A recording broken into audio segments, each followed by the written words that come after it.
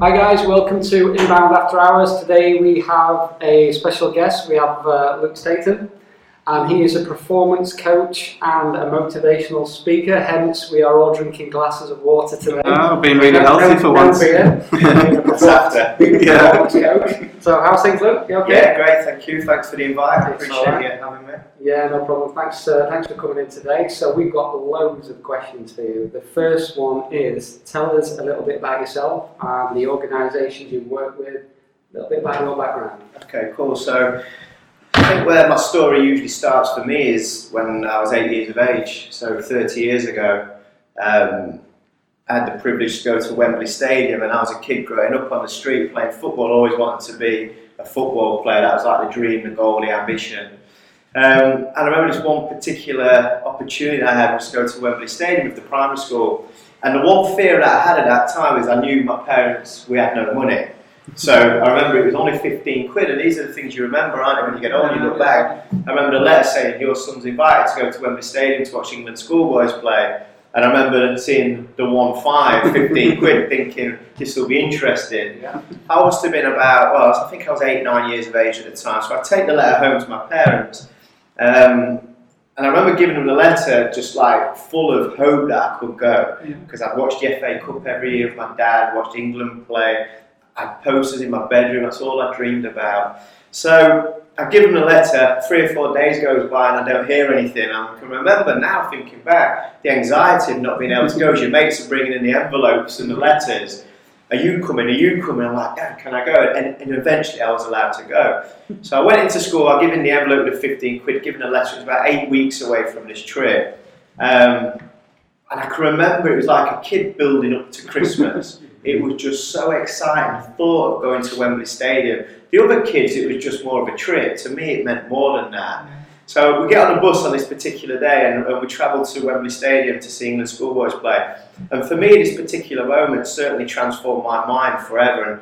And 6 words were given to me on that day, just 6 words. And this sounds crazy that like I'm 38 now, so 30 years ago, my head teacher said this to me, which I still use these words today with who I work with and my own self.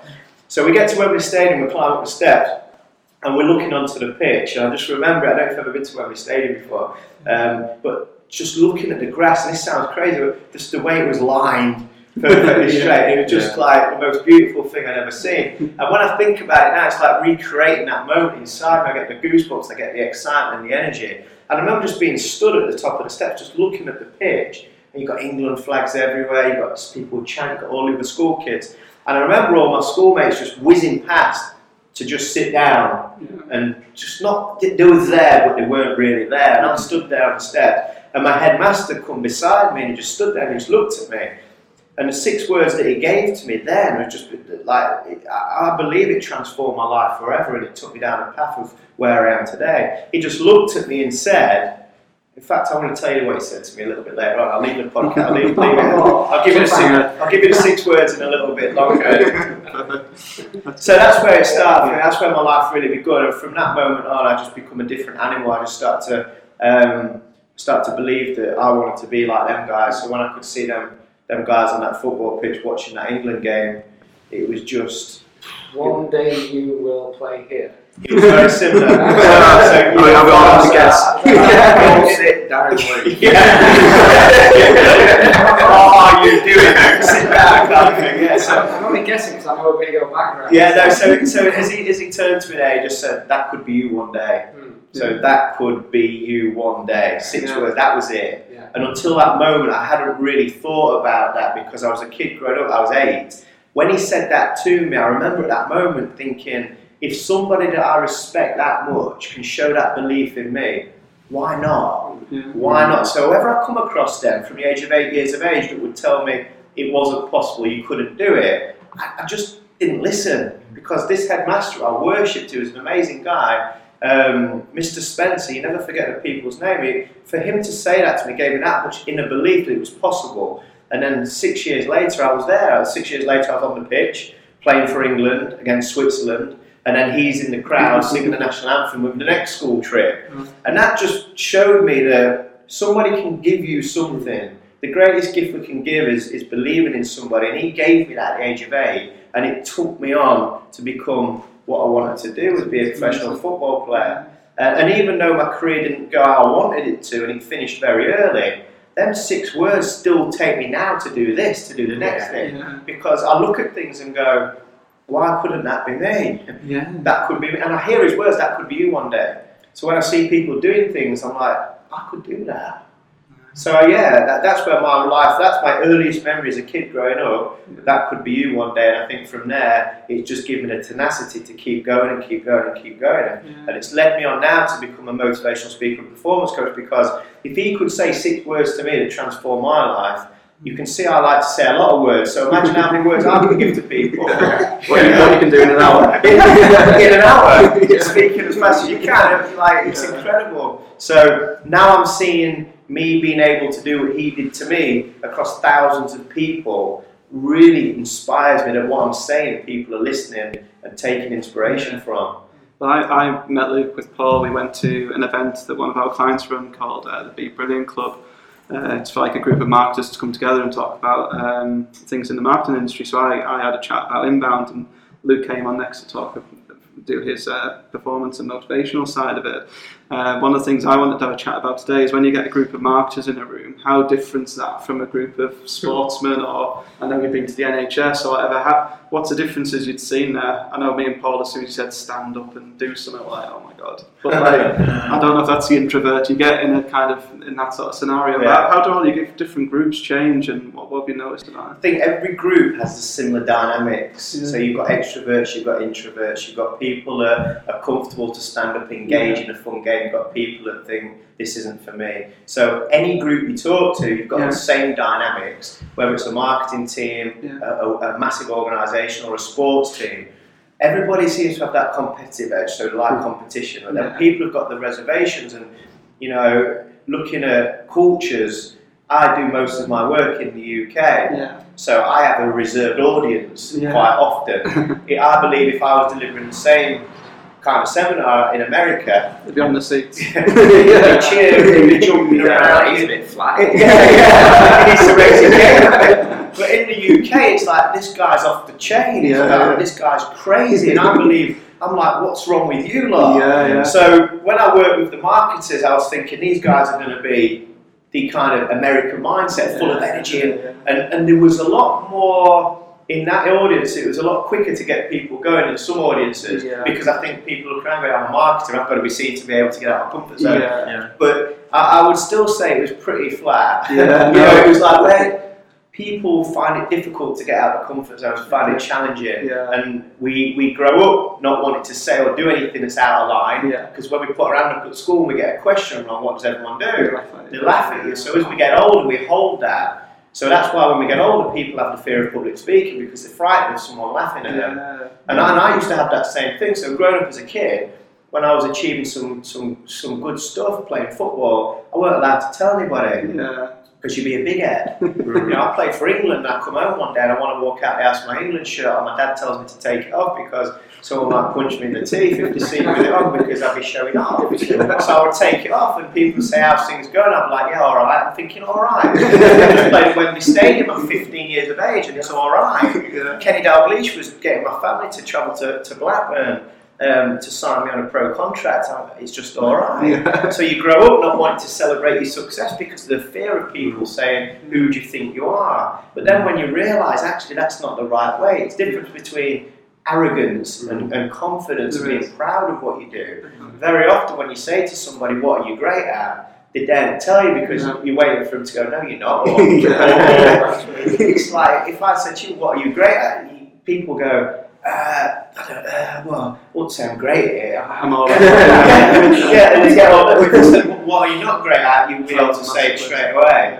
So I think that speaking to the marketing companies there was interesting, because I expected them to be a lot more out of comfort zone faster. But then it got me thinking that no matter who you speak to, we all have the same reservations. Because when I sit in an audience, I feel the same fears of the audience.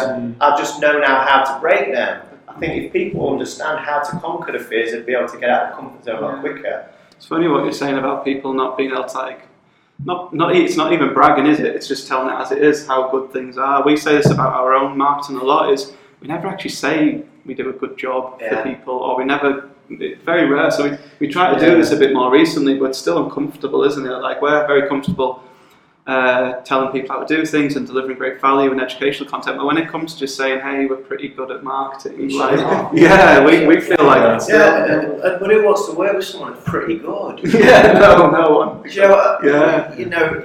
You know, I never remember a manager signing a football player because he was pretty good. No. It's because he was outstanding. Yeah. So really, a marketing company, if I say to them, tell me what you're about, and they go, we're the best. Yeah. We believe we're the best. We work to be the best. I want to hear that because I want to connect to that. Yeah. Not, we're pretty good at what we do. I'm like, well, pretty good. I don't want to be pretty good. I want to be brilliant. So I want to find someone who's brilliant. Yeah. But it's not that they're not brilliant. It's the reserve, the feeling of, should I say that? Because if someone's going to say, actually, you're not. Yeah. And it's that fear, I think, of people being proud of what they're achieving. Yeah. No, you look at a lot of British marketing, it is like that, isn't it? It's so reserved. But going back to the American point, you'll go on HubSpot's website and it says we are the best marketing software in the world. Just that's it. That's what it says on the homepage. How many times are we in the States and we'll be with a group of Americans and we'll do the round the room instructions. I'm Mark from Digital 22. I'm Ricky from Digital 22. Hi, I'm Brett. Well, Jesus. And it's just the Brit mentality. It's a culture, isn't it? We just need to change that a little bit. Because I thought when we first went to HubSpot over there and it freaked me out at first because everyone was smiling and everyone's happy and asking how they help me. Strange. And I don't even know you and you're asking how my day was. Like, this is a bit weird. But then the other good thing is when you got people on video, everyone was happy to come on video. No one ever said no or looked shocked that we were asking them. Everyone was comfortable talking. And I was like, when you come in here, do you get some sort of like PR training? Like I'm sure footballers and stuff have do that. Do you get some sort of PR? And they're like, no, this is just natural. It's like, you've got such a different upbringing where it's good to tell people how well you've done and how good your company is and all of this sort of stuff. It's completely different. No, I agree with you. I mean, let's touch on some organisations you help now or have helped in the past. So, similar to our viewers now, marketing professionals, business owners. Who have you worked with lately? So one of the organisations we work with around 7 years now is Ping Europe. So they're a family-based business still in Phoenix, in Arizona. Family-owned, great organisational culture. It's all about the people, not the product. The people make the product. Without them, there is no product. So they've invested time, effort and money into their people to help them become high performers from a health and well-being perspective, from a motivational standpoint, to give them the best opportunity to be the best they can be every day of life. And their managing director, for me, is one of the most inspirational guys I've come across, called John Clark. He's been there 22 years. And when I first met him, he said, I want to help my people and their people. So what he's saying is he wants to have an impact on the 166 people that work within his organisation, but he also wants them to go home and help their wife, their daughter, their son, because he believes that if you're happy at home, you're happy with your family, you're happier at work. So the biggest cultures, the best cultures for me, organisational, don't just look at the product, they look at the people behind the product. Help the people first and the product takes care of itself. And for me, that's really inspired me to see that a company is prepared to invest everything they can to help their people. So that's one of them. And that was really funny. I think that's probably what got me into the kind of more the motivational public speaking was the managing director said to me one day, he brought me in for a meeting at his office and I had shorts and t-shirts on. I was a fitness trainer at the time. And he says to me, I'm quite interested in this health and wellbeing stuff that you do. We've got 166 people here. What do you think you could do for us? So I talked about one-to-one health and wellbeing coaching and seminars and fitness classes and all this different stuff. He was like, right, okay, it sounds great, but we need to ask the people if they're interested. He said, can you come in next Tuesday and do a talk? He said, I'll shut the factory down, 166 people, and just do a talk. I'll give you an hour. Yeah. And I'm like, yeah, but I'm thinking, what am I going to do for an hour? What am I going to talk about for an hour? So a week later I still had a shorts, t-shirt and trainers on, and he put me in the canteen, beautiful canteen at Ping Europe, and everybody come to the canteen. He gave me an hour to talk about health and well-being. Now nobody wants to sit and listen for an hour about eating, sleep and exercise, and I didn't talk about health and well-being once. I told a story about a friend who was hit by a car and left paralysed from the neck down, that went on to represent GB and own his own businesses, and how when kind of adversity comes, that shows the strength of character. So I use storytelling to get them to engage with me and build a rapport. And at the end, I said, by the way, I'm here to deliver a health and wellbeing program. If you're interested, sign up on the way out. Yeah. But what they saw from me was somebody that had an energy and a passion to help people. When I told them about my friend that was 26 and was hit by a car and left paralysed, but then didn't give up and went on to achieve great things and still is now, they was inspired by what can be achieved with such little help, such little resource. And I think they was thinking, why don't I make the most of what I've got? So the managing director said to me, right, 166 people, I think it'll be a success if we have 25 people sign up. I was like, 25? I want 166. You're thinking, who's not signing up? Like 25. And he was like, that'd be a huge success. So we did the talk, and as we walk in, he's like collecting the numbers. There was 96 people signed up. Yeah. And what was exciting for me was like, wow. Yeah. Like, wow, 96 people want some help. Yeah. And that's gone on for the last 7 years. Wow. We've worked with lots of EDF Energy, who are obviously a worldwide brand doing exactly the same, empowering people to live healthier lifestyles, empowering people to perform better in life, and then the knock-on effect is in work. Travelex, who are one of the biggest in the world for money exchange. We run leadership programs, performance coaching for them. PKF Cooper Parry, who you guys remind me of them, different industry, but very entrepreneurial, very driven, very hungry to provide a great culture for the people, to the point I've got a running track now around in new offices. So they're the types next of on the checklist, isn't it? They're the types of companies that we're attracting, because I think companies look at what's the difference that makes the difference. And we spoke about this earlier, where sports teams, from my background with sports teams had somebody that was in psychology, somebody that was a massage therapist, they had a nutritionist. But businesses is the same goal as a sports company, to win. It's to say you're a team wanting to win, but you don't have anything. So when companies start to find a gap, which is providing something for your people to take their performance in life to the next level, you're going to see business growth. Yeah. It's not a myth, it's a fact. It will. If you invest in your people in the right areas, you'll see business growth. So for me, what's been powerful is businesses are investing it year in, year out, because it's free. Yeah, no, exactly. It's the return of investments. It's a no-brainer. What's really interesting to me is what I think's obviously what underpins every company is the same. You need people who are coming to work switched on and passionate and energized. I think what's probably not unique in marketing, but I think what's interesting in marketing at the moment is the speed of change. So what we knew 5 years ago is redundant. We've got to be very self-starter and self-learning. How do you think people, and we've got people who are amazing at doing that. I mean, Paul and Andrew are great examples of people who come and learn this industry and keep learning to stay on the top.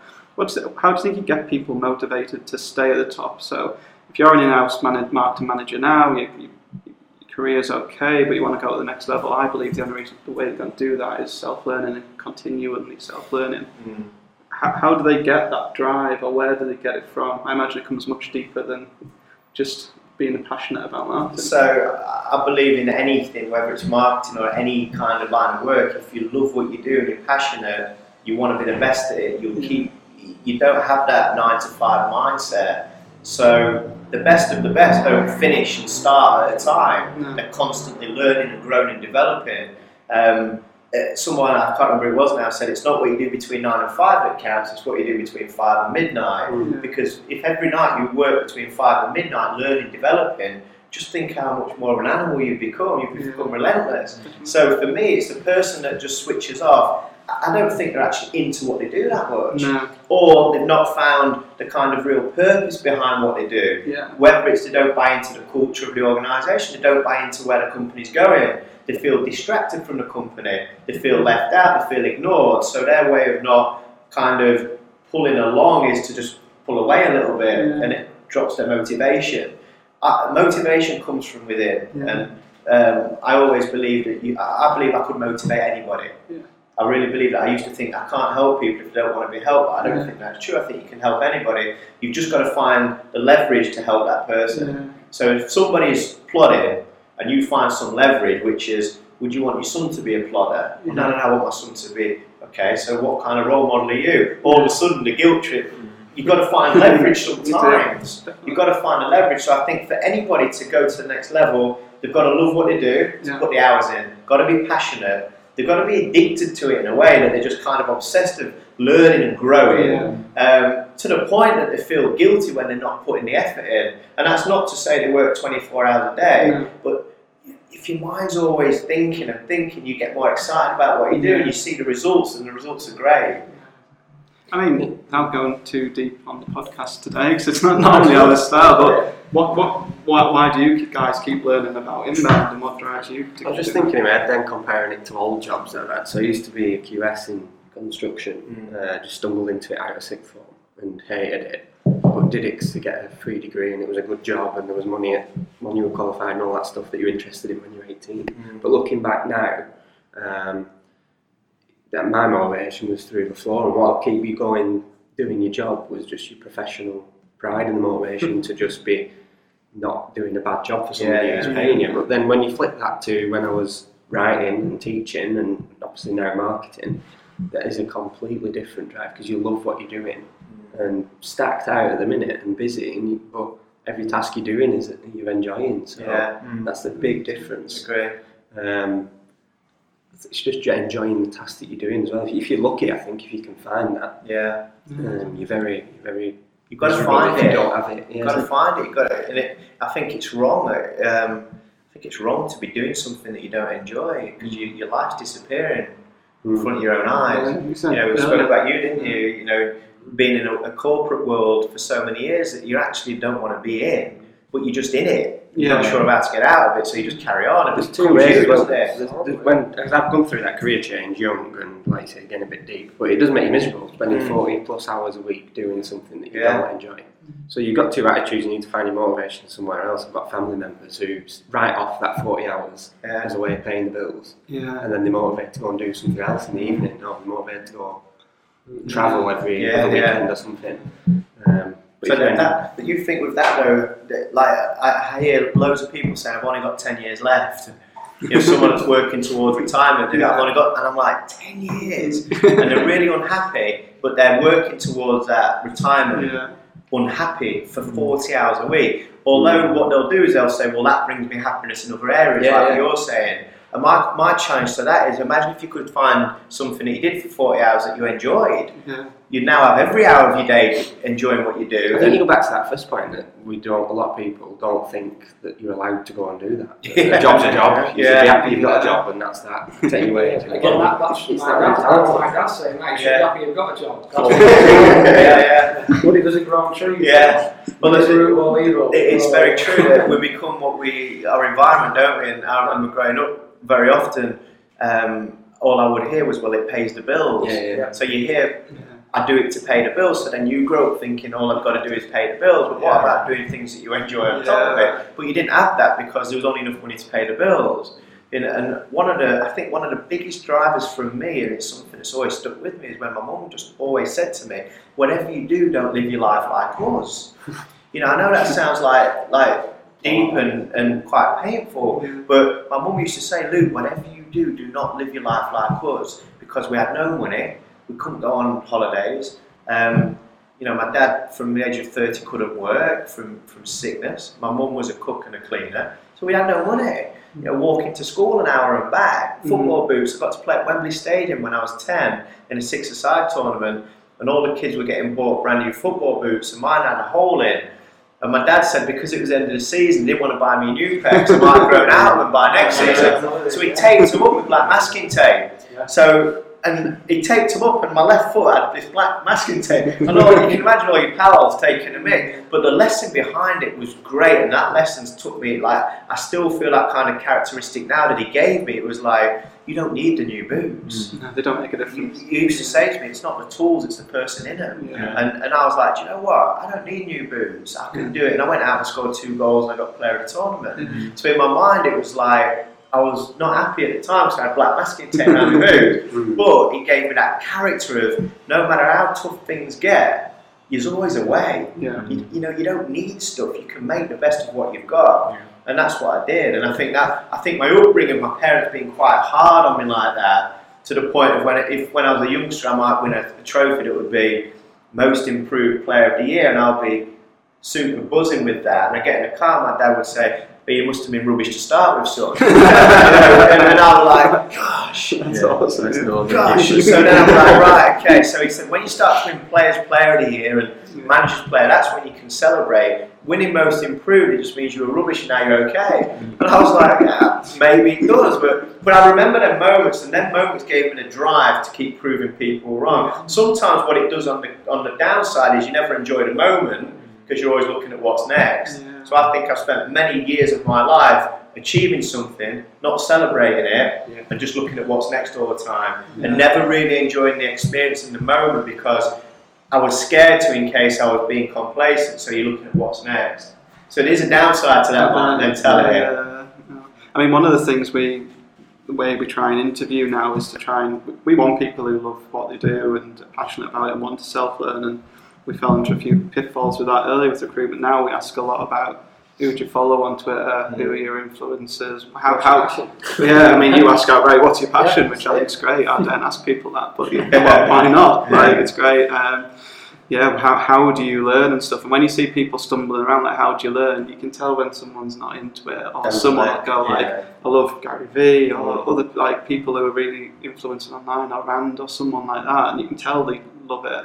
I think that's made a big difference when we've been interviewing. It's cut people down a lot and made it slower to hire, but I think when we get there, we'll find the people who love what they do. It's quicker in the long run, though, isn't it? It is, yeah, because they're going to stay at it and enjoy it, definitely. I mean, we've chatted about this. In our industry, we have to make a lot of mistakes. Technology is that quick, and we have to make a lot of mistakes in marketing, social media, PPC, and our heads go down sometimes, don't we? We spoke about it. I mean, how do you handle that? Just... Well, I don't know. Yeah, you just got to think that we are the experts in the industry, and the whole industry's, chopping and changing and wriggling through what's the right and wrong thing to do. I think it's just the attitude and the approach to, we know there's problems there to be fixed, and that's why we do what we do, and that's what the clients have. We're trying to solve problems really at the end of the day, and you've got to find out the right way. And I think, like you say, the approach and the attitude to that, and being motivated and enjoying marketing and enjoying those problems, you've got to find some weird, slightly sick enjoyment in like these problems, headaches, and don't always go 100% right, but you eventually work through as a team and get there. I think one of the big learnings when we went to the US recently, and we talked about how they market themselves. We met the CMO, Kip, and he was saying if they don't waste 80% of their budget, they're leaving a lot on the table. So they're looking at, like, we're not really pushing the boundaries and finding out, getting in things first, or finding things that don't work. We're leaving a lot on the table. Found that really, and we were both shocked when they said 8% of their marketing budget's like wasted, and now their budget's like hundreds of millions. So they probably got money to waste, to be fair. But that really shocked us, because from an agency perspective, you're looking at clients like every pound counts, and you've got to make that ROI on every pound to keep it going. And I think that's maybe the difference between some major high growth companies, investment based companies. I think looking at what is the return, is it just profit, or is it learning, is it development, is it expansion, and just our own marketing is the easiest one to go with. It'd be a tricky one selling that to a client, I can imagine, but return is learning and getting better and fine tuning, so I can see why they do that. I have that conversation with AdWords. So with AdWords, I say what you need to do is we can do all the research you'll ever want to do around PPC. We can find out the keywords. We can look at estimate conversion rates. But the only way you're going to know if something works for you is to test it. So you've got to go, whether you like it or not, with AdWords. You've got to put your products and services on it. You've got to throw some money at it, and we call it a burn period, which people probably don't like if it's their money, but you've got to go through that period when you're looking at paid to find out what does work, what does get traction. And basically all you do in that period is paying for data. You're paying to find out what does and doesn't work, but once you've gone through that, you paid, you know where to double down on, and you know what to cut out. But without investing in failing forward, or whatever you want to call it, you would never get to that point where you know what works and what doesn't. I always liken it to people that, I say to people, why do you watch a film? And they watch the film to see what happens at the end, but you don't know what the end is till you watch the film. Yeah. So until you start something, you don't know how it's going to turn out, but you're watching it with the best intentions that you're going to enjoy it. Yeah. And if you've watched it for 2 hours and it wasn't great, you then watch a different one. Yeah. I think that's the same with marketing or whatever you do. My life was about becoming a football player. That was the goal at the beginning, that was the dream, I had a purpose, I was passionate. I got so far and then it stopped. Things changed for me. And I went through a kind of awful area of adversity, challenging, real challenging time in my life. But then I just found something else. So it didn't work, go on to something else. It's the same with marketing, it's the same with going to the gym. Definitely. You put the weights on the squat rack and you can't get up, you take the weight off and you try again with a lighter weight. Yeah, exactly. You just find a different way. And I think that people become too fixated on short-term success in anything, whether it's investment, whether it's marketing, whether it's going to the gym. If you don't lose weight in a week, you quit. Yeah. Like, you know, it took you 20 years to put 4 stone on, you're not going to lose it in a week. Yeah. I once, when I was a personal trainer, actually a lady trained me 3 times and said she was going to quit because she hadn't lost any weight. It was 3 times in 3 days. I'm like, give me a chance. You're 45 years of age, you've lived a lifestyle. However, the mentality was short-term fix. And I think the world becomes obsessed with short-term wins. It's definitely a challenge we have. I used to chat before the podcast where we were talking about your program being 12 months. Yeah. It's similar with our program. An inbound program can be 12 months. People want the quick wins. Yeah. In month 1. Yeah. It's not happening, is it? You get many wins within the big win, Yeah. but you've got to adapt along the way because I'm yet to meet one person yet that's become a short-term success. And if they have, where are they in 5 years and not usually anyway? It's like growth of hard work. The favourite story I tell that relates to that is what's in my pack there, is about the bamboo. The farmer plants the bamboo seed and every day he goes out waiting for it to break through the ground, and his wife's giving him grief because the bamboo's not come through the ground yet. So he does this for a week, a month, 3 months, 6 months, but every day he nurtures it, he waters it, he feeds it. Every day he shows dedication, consistency and perseverance, and he keeps feeding the field. A year goes by, still nothing's come through the ground. Like, what would most people do? They'd quit, they'd go on to something else. But he believed in it, so he kept going. 5 years passes, still nothing's come through the ground. So you can imagine going over to his wife. His wife's like, why don't you just do something different? It's like, no, because I believe the bamboo will come through the ground. Then after 5 years, next day the bamboo comes through the ground, and in 6 weeks it grows 95 foot tall. This is a fact. This is a fact. In 5-6 weeks it grows 95 feet tall. And then I say to people, so how long did the bamboo take to grow 95 feet tall? And they'll go, 5-6 weeks. I'm like, no, it was 5 years. It's 5-6 weeks. Because that was the foundation. He was dedicated, consistent, and he was persevered when his wife was in his ear to do something different. And I think I relate that to so many people that I work with in sport, business, or relation, in anything, that we quit too quick. Because if we really believe in something and we've got the plan to back it up, why not keep going? But because 5 years, imagine 5 years getting up every morning, watering the field and nothing happening. You know, millions would have stopped. He kept going, and the growth was just exponential. And to the point now, when I tell this story, I give people a bamboo stick. And I have people now, 6 months, 12 months, 2 years later, sending me photographs where their bamboo is on their wall, and they've now gone on to achieve a goal or a dream that they weren't going to do before because they thought it was too old, too late, I ain't got time. You know, guys in the mid-30s that thought, well, I'm doing what I do now and that's it. Now I've gone off to do other stuff. It's amazing. I'm going to cut that, and that's gone on the homepage of our website. That's the analogy for inbound marketing, isn't it? That's because we always go through this stage where you end up saying to a lot of people, just hold your nerve at 6 months, and just hold your nerve. You're on the precipice of it, however you say that word, but you're so close to it. It's happening. And we've got all the charts and all the clients where the curves are like that. It's exactly the story of the bamboo, isn't it? They'll break through the ground. When they do, when it's like that, first, I guess when you first started your business, you get one customer and then you get 10 and 30 and 50. But to get that one, it's hard. You've got to start. I remember when I first started doing a fitness instructor many years ago, I set up this circuit class. I was really excited about it. I expected 50 people to come. One guy turned up that actually worked there, so he was free. So I didn't get paid anyway. So I went on a Friday night, set it all up, planning it for all these 50 people. Saturday rocked up, one guy turns up because he owned the gym, he was free, and he was like, do you still want to do it? I was like, definitely. You turn up, I'm going to give you my best. So I gave you my best within 4 or 5 weeks. I had 50 people. Yeah. Because that shows just keep going, but keep going. The first seminar I delivered, 2 or 3 people. Yeah. Do you still want to do it, Luke? Definitely. Because I'll make a difference to you 3 that will tell 10, that's 30. Next time I'll have hundreds. Yeah. And that's just what's happened. Yeah. And it's that bamboo. And I always tell myself that all the time. I'm going to break through the ground. When I do, I'm just going to explode. Yeah. And I haven't exploded yet because I don't think when you're hungry for success, you ever do. You think keep it's going going, and keep going, don't you? Yeah, definitely. I love that. That's a great analogy for how it works. And we have to have that conversation a lot of times. I think if you start listening to this and you're trying to pitch inbound to your boss, and you've got to have that awkward conversation around the 6, the 9, the 12 months, which your boss doesn't want to hear. They want the quick wins, they want the PPC, they want everything to happen tomorrow. I think having analogies like that, I mean, you use them a lot, don't you, analogies, but having some good analogies like that does help relate the situation. Definitely.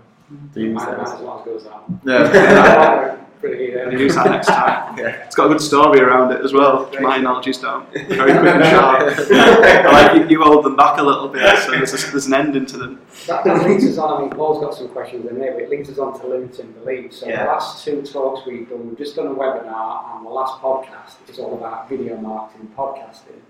And we didn't realise we built the slide deck. A lot of them is about the psychology of fear of camera, fear of judgment, getting on camera, and how can these guys overcome such things as getting on camera now and doing this? Because you just walked in, you're so relaxed, you sat back, you said yes straight away, not an issue. We've had other guests on the show who are really hard flyers as well. I mean, you can see them climb up a little bit. It's in there. What advice could you give the viewers? So it's a really interesting question because I honestly believe that you can fake it till you make it. Yeah. And I really believe that because I don't come in here super comfortable to sit in front of 4 people, 4 cameras, do a podcast that's going to go to thousands of people. Yeah. I put myself in the right frame of mind to be comfortable, to deliver the best. It's scared me that.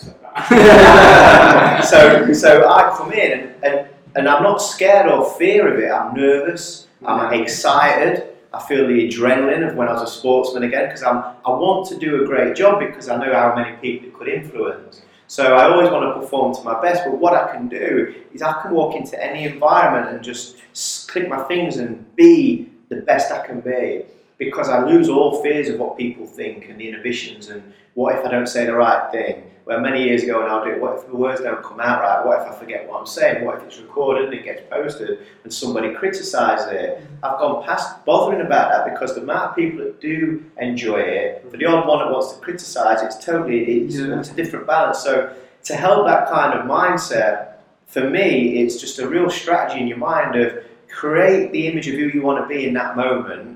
Tell yourself you're that person and just go and fake it. Yeah. And then you sit there and actually you're enjoying who you are. Yeah. And then you're like, actually, I was pretty good there. First time I stood on stage, I took myself back to when I was a footballer.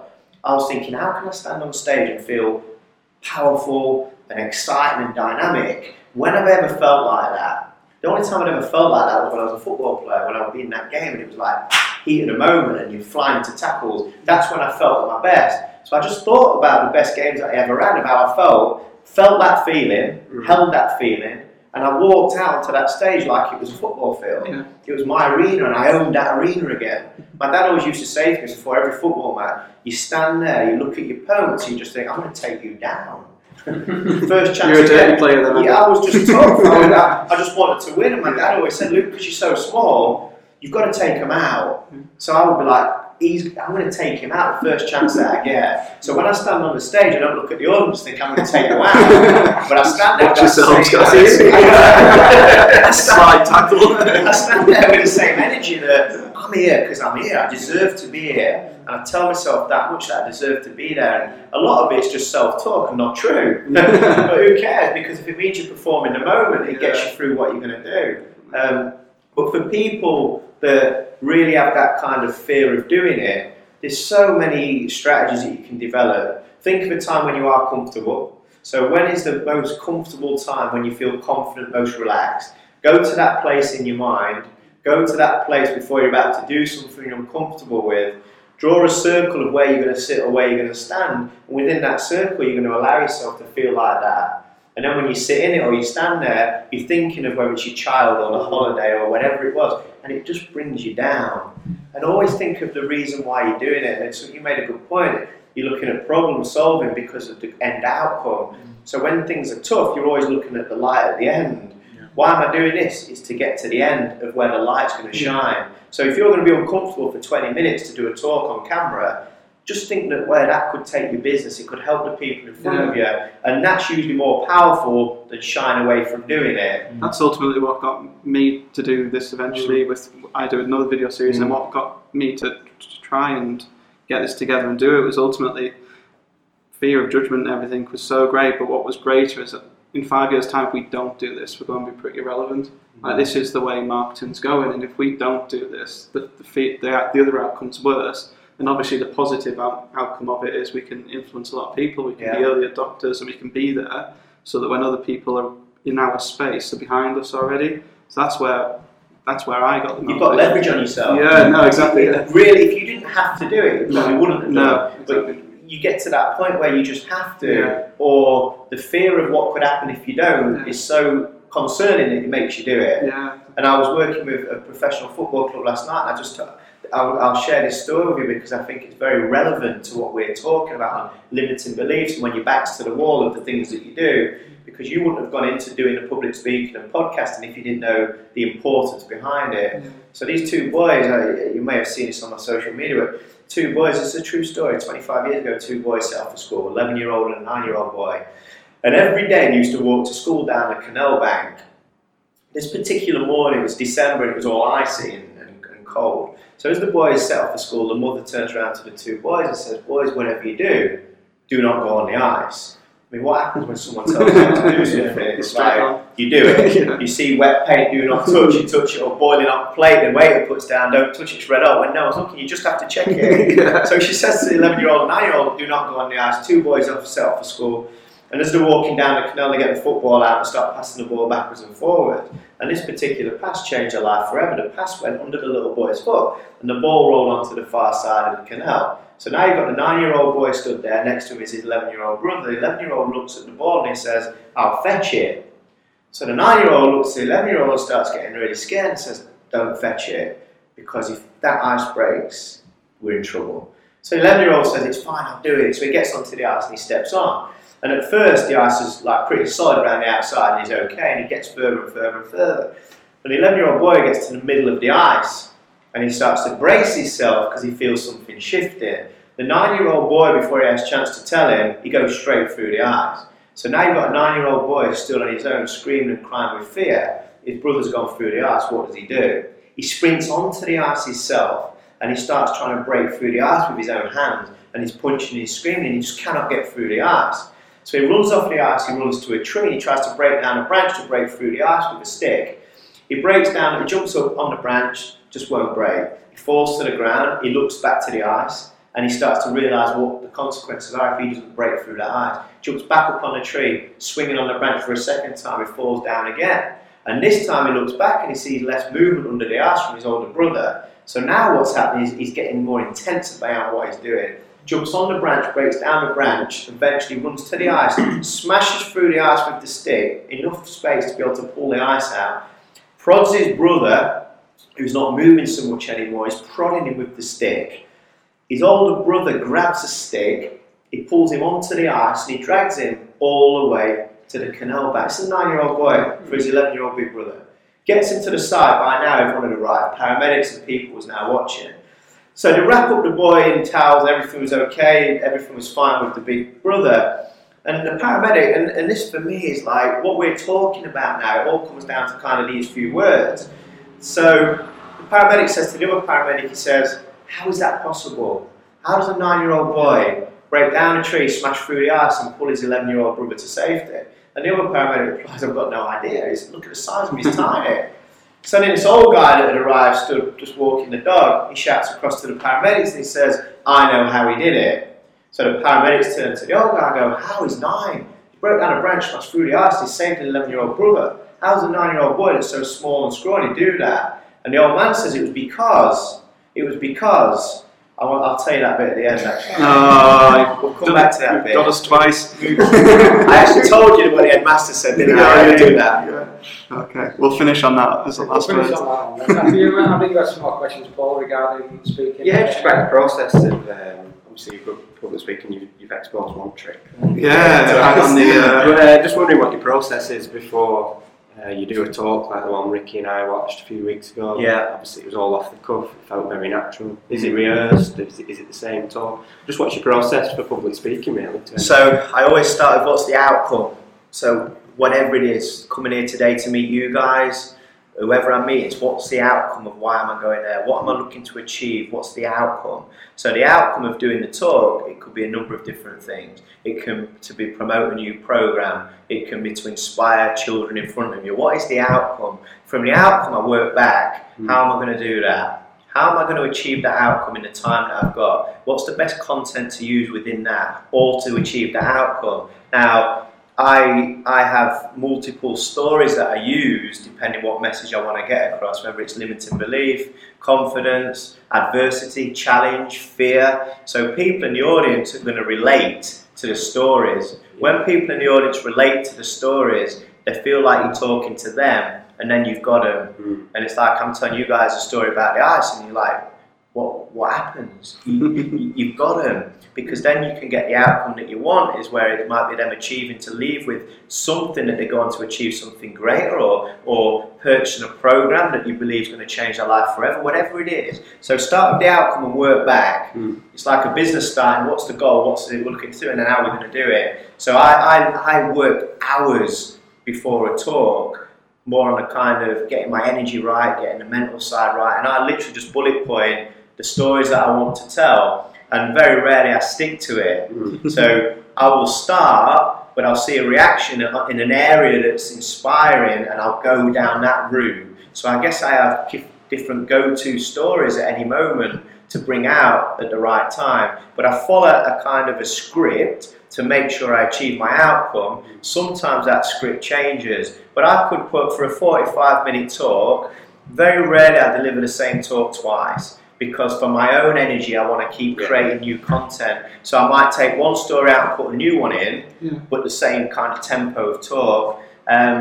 For me, it's getting the right energy level. So like last night, I delivered a talk to Millwall Football Club. I was waiting 4 hours to deliver it because I was held up in traffic. So I'm up for it, I'm ready, and then I'm down again. And then it becomes, we didn't start till 9 o'clock till 11 p.m. at night. So all of a sudden, you've got to be ready for that. You've got to perform. I've driven 4 hours, it's a lot. So it's how it's getting back to that. My outcome is to achieve that. I've got to do everything I can to achieve it. So you've got to have a script of content, bullet points. But if you're reading from a script, it's not real, and people don't buy into it. We've talked a lot about that in terms of how we've gone about doing this, and we fell on the what we call semi-scripted route, which is what we're doing today. We've got maybe 5 or 6 things we wanted to come and talk about, but everything that happens around them is just off the cuff, and the conversation goes the way it wants.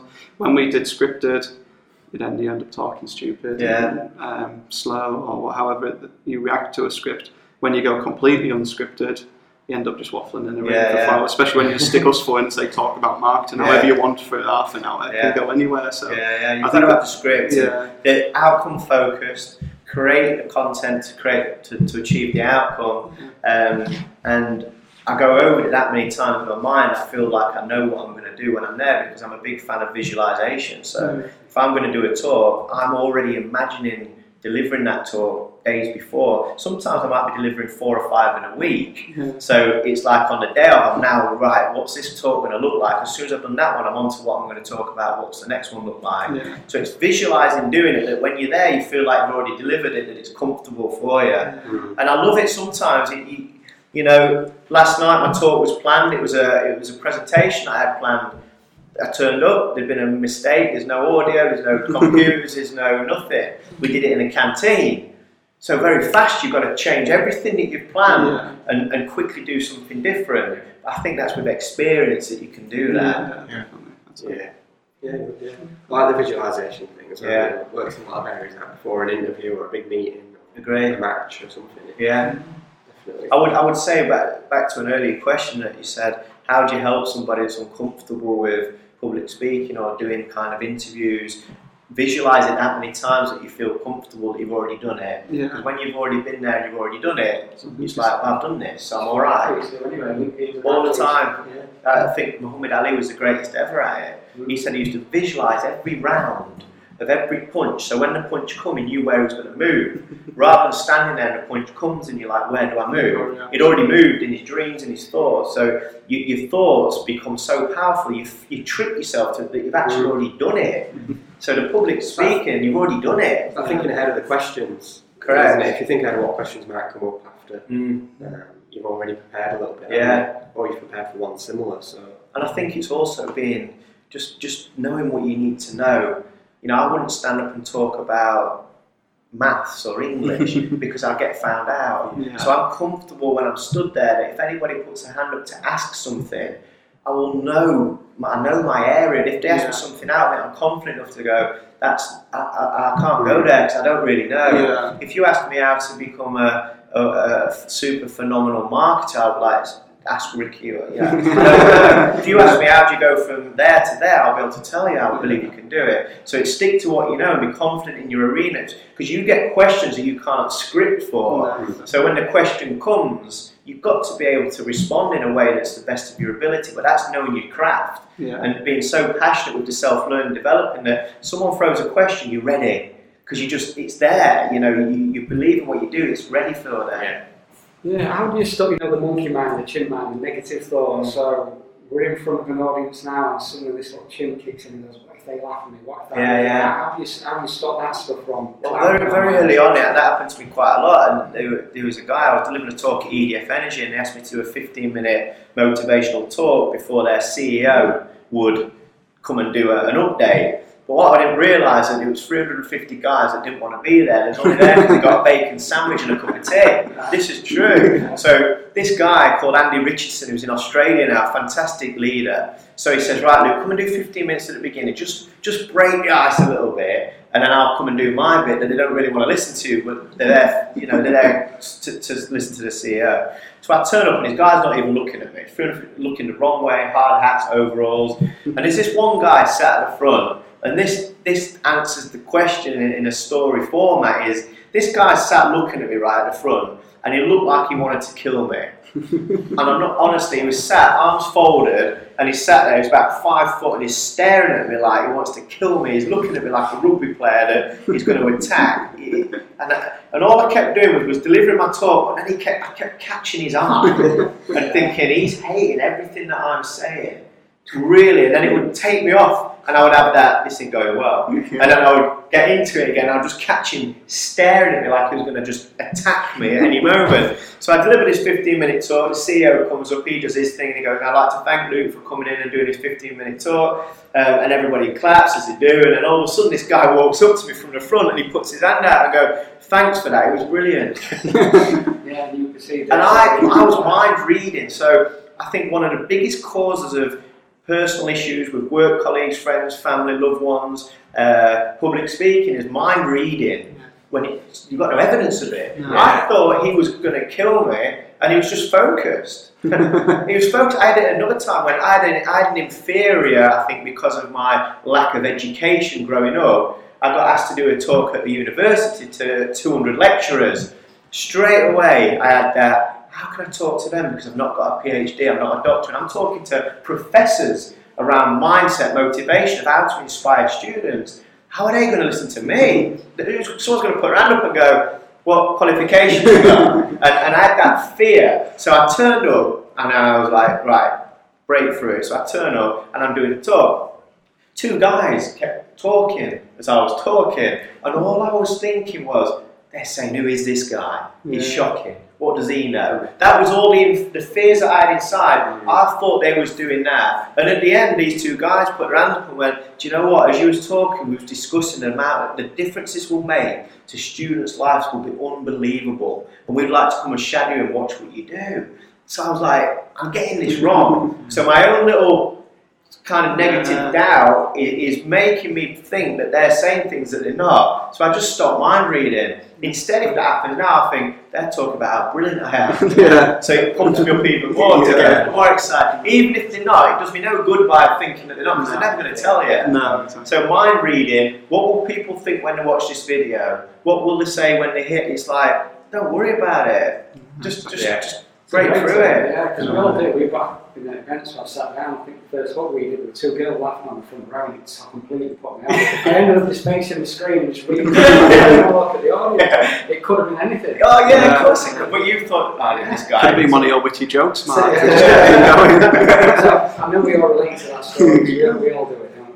Yeah. But we've got to wrap up now. So can you finish the story off then? Which one was the ice one? So the ice one, so the boy breaks through the ice, he pulls him to safety, and the paramedic says to the other paramedic, how has he done it? And the old guy shouts, it was because, and the paramedic's like waiting for the answer, and the old guy just goes, because there was nobody there to tell him he couldn't.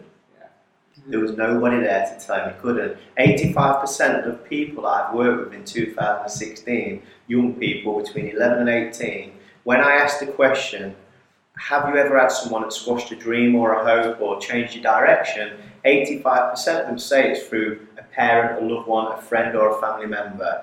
Because our family and friends love us and they want to protect us. So sometimes it's easy to keep you safe by keeping you in your comfort zone. So quite often our dreams, hopes and goals are squashed by the people closest to us because they care about us the most. Not because they don't want us to do well, they're just scared of what happens if it doesn't work. The fear of failing scares people of actually having a go. So when I hear that, it's like, wow. So the story about the guy that says there was nobody there to tell him he couldn't, he had no choice. I think you said earlier, the reason I told that story is because you talked about doing podcasts and video. You didn't want to do it because of the fear of what people would think. You had no choice, so you did it. If that 9-year-old boy hadn't done that, his brother would have died. The purpose was so intense, he had to do it. So there was no choice. And I think when you develop that mentality that you have to do it, you just got to do it, it happens. And until you create that own inner desire and purpose, why would you? He wouldn't break through the ice if his brother went under it. No. You wouldn't have done your podcast and video if you didn't believe it would take your company to another level. It gives your company a better platform. Exactly. So you've got to create the purpose and the passion behind it, and the fear of failing should never stop you. No. That's a pretty apt place to end, really. Where can people find you? Have you got a website? People want to just find out a bit more about it? Yeah, people can find me at www.lukestaton.com. Instagram at LukeStaton1, same on Twitter or Facebook. I'm on all the platforms, so I'd love to connect with people there. That's brilliant. We'll put them in the show notes, and thank you. I enjoyed that. Definitely. I enjoyed it too. It was great to meet you all. We'd like to have you back, so I hope you enjoyed it. Leave us some comments. Thanks, guys. Thank you very much. Cheers. Bye.